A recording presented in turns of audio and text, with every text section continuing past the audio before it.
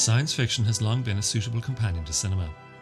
From as far back as 1902, when Georges Méliès adapted Jules Verne's Voyage to the Moon, cinema's visionary, future and alternate world potential has embraced the genre as a lifelong companion. It should come as no surprise then that however naive they may appear to be today, on closer inspection, the earliest science fiction films are quite simply the most influential films, not just in the genre, but sometimes within cinema itself. And while Méliès undoubtedly set the groundwork, with the sleight of hand you would expect from a magician who had turned his box of tricks into a theatrical stage show, and then took that show and repurposed it into a film camera, you really need look no further than Fritz Lang's Metropolis to encounter one of the most influential films of all time. Do you like our owl? It's artificial? Of course it is. Must be expensive. Very. I'm Rachel. For a long time, Lang said it began in October 1924, when he and his producer Erich Pommer took an ocean liner from Germany to America to promote their fantasy epic Die Nibelungen. Historical papers have long since told us otherwise, but for a filmmaking legend such as Lang, his mythology often punctures the truth. So let us surmise that it was upon docking in New York that Lang first saw the vision that inspired his sci-fi masterpiece. Viewing Manhattan from Hudson Bay, he was awestruck by the city's skyline, which emerged, he said, like a veiled sail, scintillating and very light, a luxurious backdrop suspended in the dark sky to dazzle, distract and hypnotize. Another of Lang's fellow passengers was architect Erich Mendelsohn, who had been commissioned by Berliner Tageblatt, the leading liberal newspaper in the Weimar Republic, to conduct a field study of America's major cities. With a daily circulation of almost 250,000, Berliner Tageblatt could well afford to subsidize Mendelssohn's expedition. But upon his return, Mendelssohn did not limit his findings to their article. He published an 82-page book, Amerika, Bilderbuch eines Architekten, copiously illustrating the skyscrapers that were springing up across the great continent. As for Lang, when he returned to Berlin, his eye had turned away from fantasy and was fixed firmly on the future. To Lang, New York was at once modern and medieval, hopeful and frightening, offering a new beginning to the 20th century and a shattering end to the old one. Don't touch that! Get away! Get back! What are you afraid of? Turn it on. Impossible! Once the reaction starts, it'll spread to all the turbinium in the planet. Mars will go into global meltdown. That's why the aliens never turned it on. And you expect me to believe you? Who gives a shit what you believe? In 30 seconds, you'll be dead. Then I'll blow this place up and be home in time for cornflakes. The truth was that work on Metropolis had begun months before Lang even set sail from New York.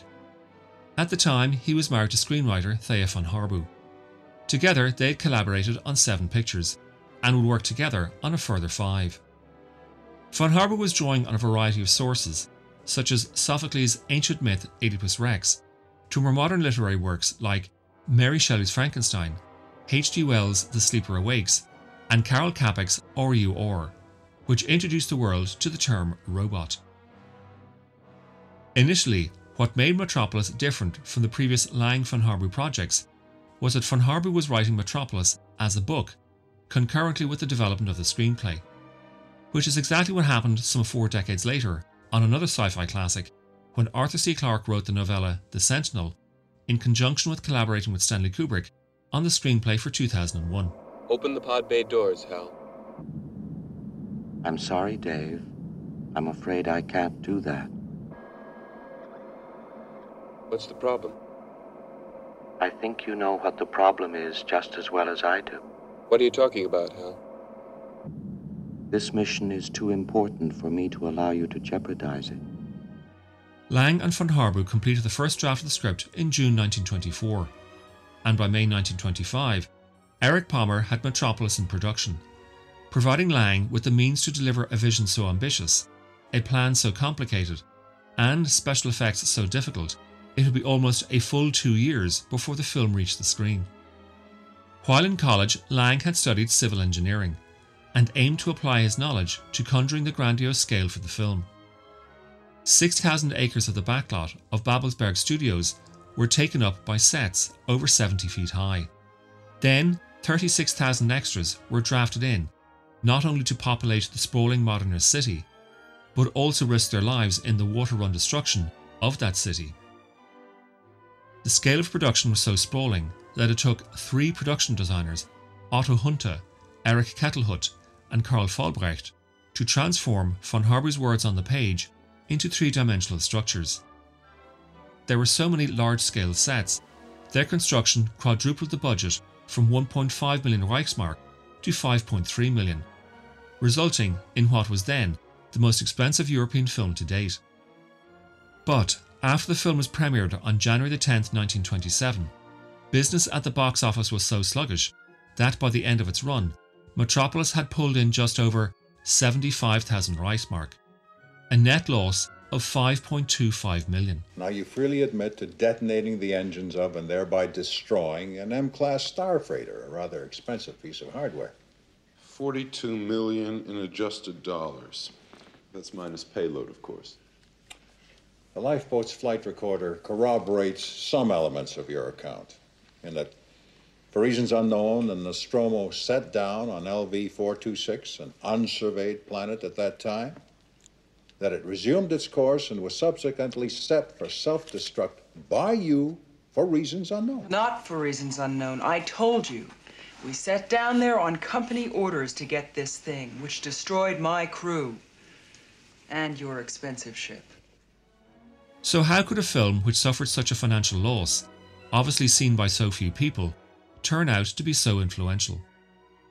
To begin, producer Erich Palmer was convinced that the project could be salvaged, so he and Lang decided to recut it for its international release, reducing its 2.5-hour running time down to 115. And when that version didn't work, a further half-hour was taken out, so that it played at a near incomprehensible 90 minutes. It resulted in not just shorter versions, but radically different films, because as each new cut deleted sequences, entire subplots were lost, and it appeared that the film had different meanings. Some saw it as a critique of capitalism, others a communist allegory, while yet others saw it as fascist. And on that last matter, it must be said that even the full-length version is very confused in its politics, quite often venerating the totalitarian ideology. Look closely at the ending and you will see that the workers are not liberated, but simply reordered by a leader who is not elected by the people, or even a representative of the people, but instead emerges like a messiah from the ruling plutocratic class, which unwittingly prefigured the way, some 6 years later, just how the Nazis propagandized the electorate with the promise of Volksgemeinschaft, a nationalism under which all class tensions would disappear. Yet, another reading of the film offered up a Freudian angle, suggesting it was an Oedipal struggle of a son trying to overcome his father. As for von Harbour, she neutralized such interpretations by opening her novel with an epigraph that declared, "This book is not of today, or of the future. It tells of no place, it serves no party or class. It is a moral which grows on the pillar of understanding, that the mediator between the brain and muscle must be the heart." They hate us, you know. The humans, they'll stop at nothing. My mommy doesn't hate me. Because I'm special and unique. Because there's never been anyone like me before, ever. Mommy loves Martin because he is real, and when I am real, Mommy's going to read to me and tuck me in my bed and sing to me and listen to what I say, and she will cuddle with me and tell me every day 100 times a day that she loves me. But no matter what version people saw, and no matter how they interpreted what they saw, there was one thing that united everything, and that was the film's gargantuan set designs. Contrary to popular belief, Metropolis is not the first full-length science fiction film. In fact, several of its most memorable images are taken from an earlier, if little-remembered 1924 Russian film, Aelita, Queen of Mars, most notably when the workers are fed into a giant machine. The entirety of the Russian film is available for viewing on YouTube. So what makes Metropolis truly a landmark film is its visual design. The society it depicts is a strictly vertical one, with the workers toiling away underground, while the plutocratic elite play in the sunny climes of the skyscrapers. Commuting about the sprawl is not just done by trains, tubes and cars, but also by planes. And so the influence of Metropolis can be seen in anything and everything, from William Cameron Menzies' adaptation of H.G. Wells' Things to Come, and Jean-Luc Godard's Alphaville, right across to mega-budget Hollywood productions such as Blade Runner and inevitably its sequel, Blade Runner 2049. Then there is Terry Gilliam's Brazil, as well as Steven Spielberg's Minority Report, and both adaptations of Total Recall.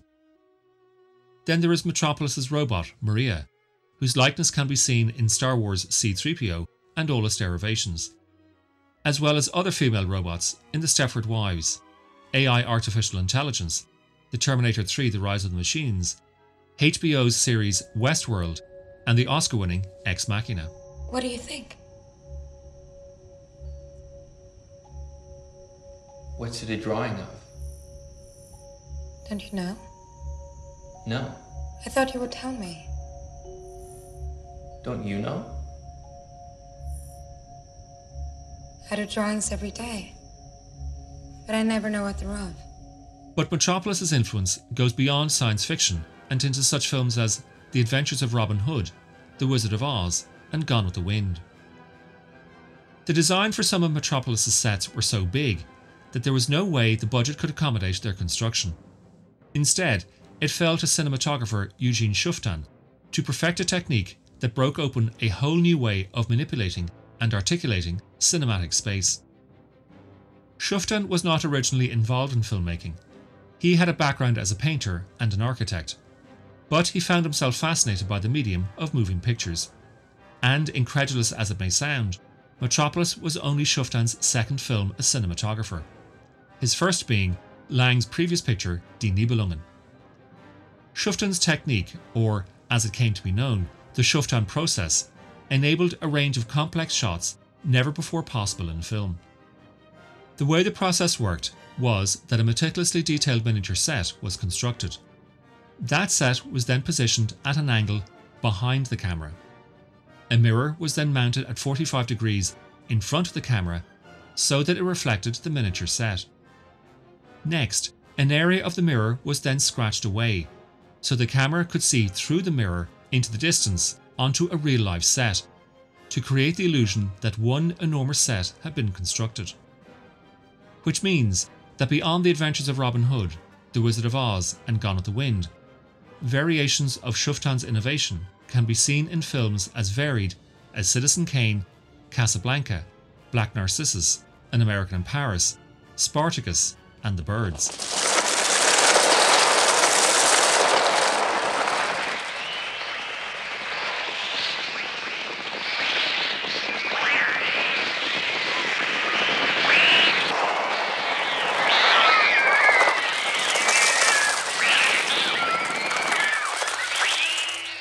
However, Shuftan's technique required the camera to remain in a locked-off position, and subsequent filmmakers wished to liberate the illusion yet further by moving the camera, which meant that the Shuftan process was replaced by the travelling matte shot, and then later, blue screen. Which means that if it were not for Eugene Shuftan, the likes of 2001, Close Encounters of the Third Kind, Aliens, Dances with Wolves, the Star Wars saga, the Lord of the Rings trilogy, and any of the Marvel DC comic adaptations would not have been possible. Is it better to be feared or respected? And I say, is it too much to ask for both? With that in mind, I humbly present the crown jewel of Stark Industries' Freedom Line. It's the first missile system to incorporate our proprietary repulsor technology. They say the best weapon is one you never have to fire. I respectfully disagree. I prefer the weapon you only have to fire once. That's how Dad did it. That's how America does it. And it's worked out pretty well so far. Despite Metropolis' disastrous box office performance, Lang's career did not suffer. He went on to direct Germany's first sound film, the masterpiece M. After the Nazis came to power, Lang went to America, where he worked across a variety of genres. Westerns such as The Return of Frank James and Rancho Notorious, noir mysteries The Woman in the Window and Scarlet Street, and crime dramas The Big Heat and Human Desire. But, strong as they all are, none of them match his German work. As for Eugene Shuftan, he also survived the Metropolis debacle, working exclusively in Europe throughout the 20s and early 30s. But, like Lang, when the Nazis took power in 1933, he left Germany. But unlike Lang, Shuftan worked firstly in France and Britain, and then after the war, alternated back and forth to the United States, where in 1961 he was awarded an Oscar for his work on Robert Rossen's classic drama, The Hustler. Ironically, not one frame of that film required his groundbreaking technique, which means the only trick shots you see are on the pool table.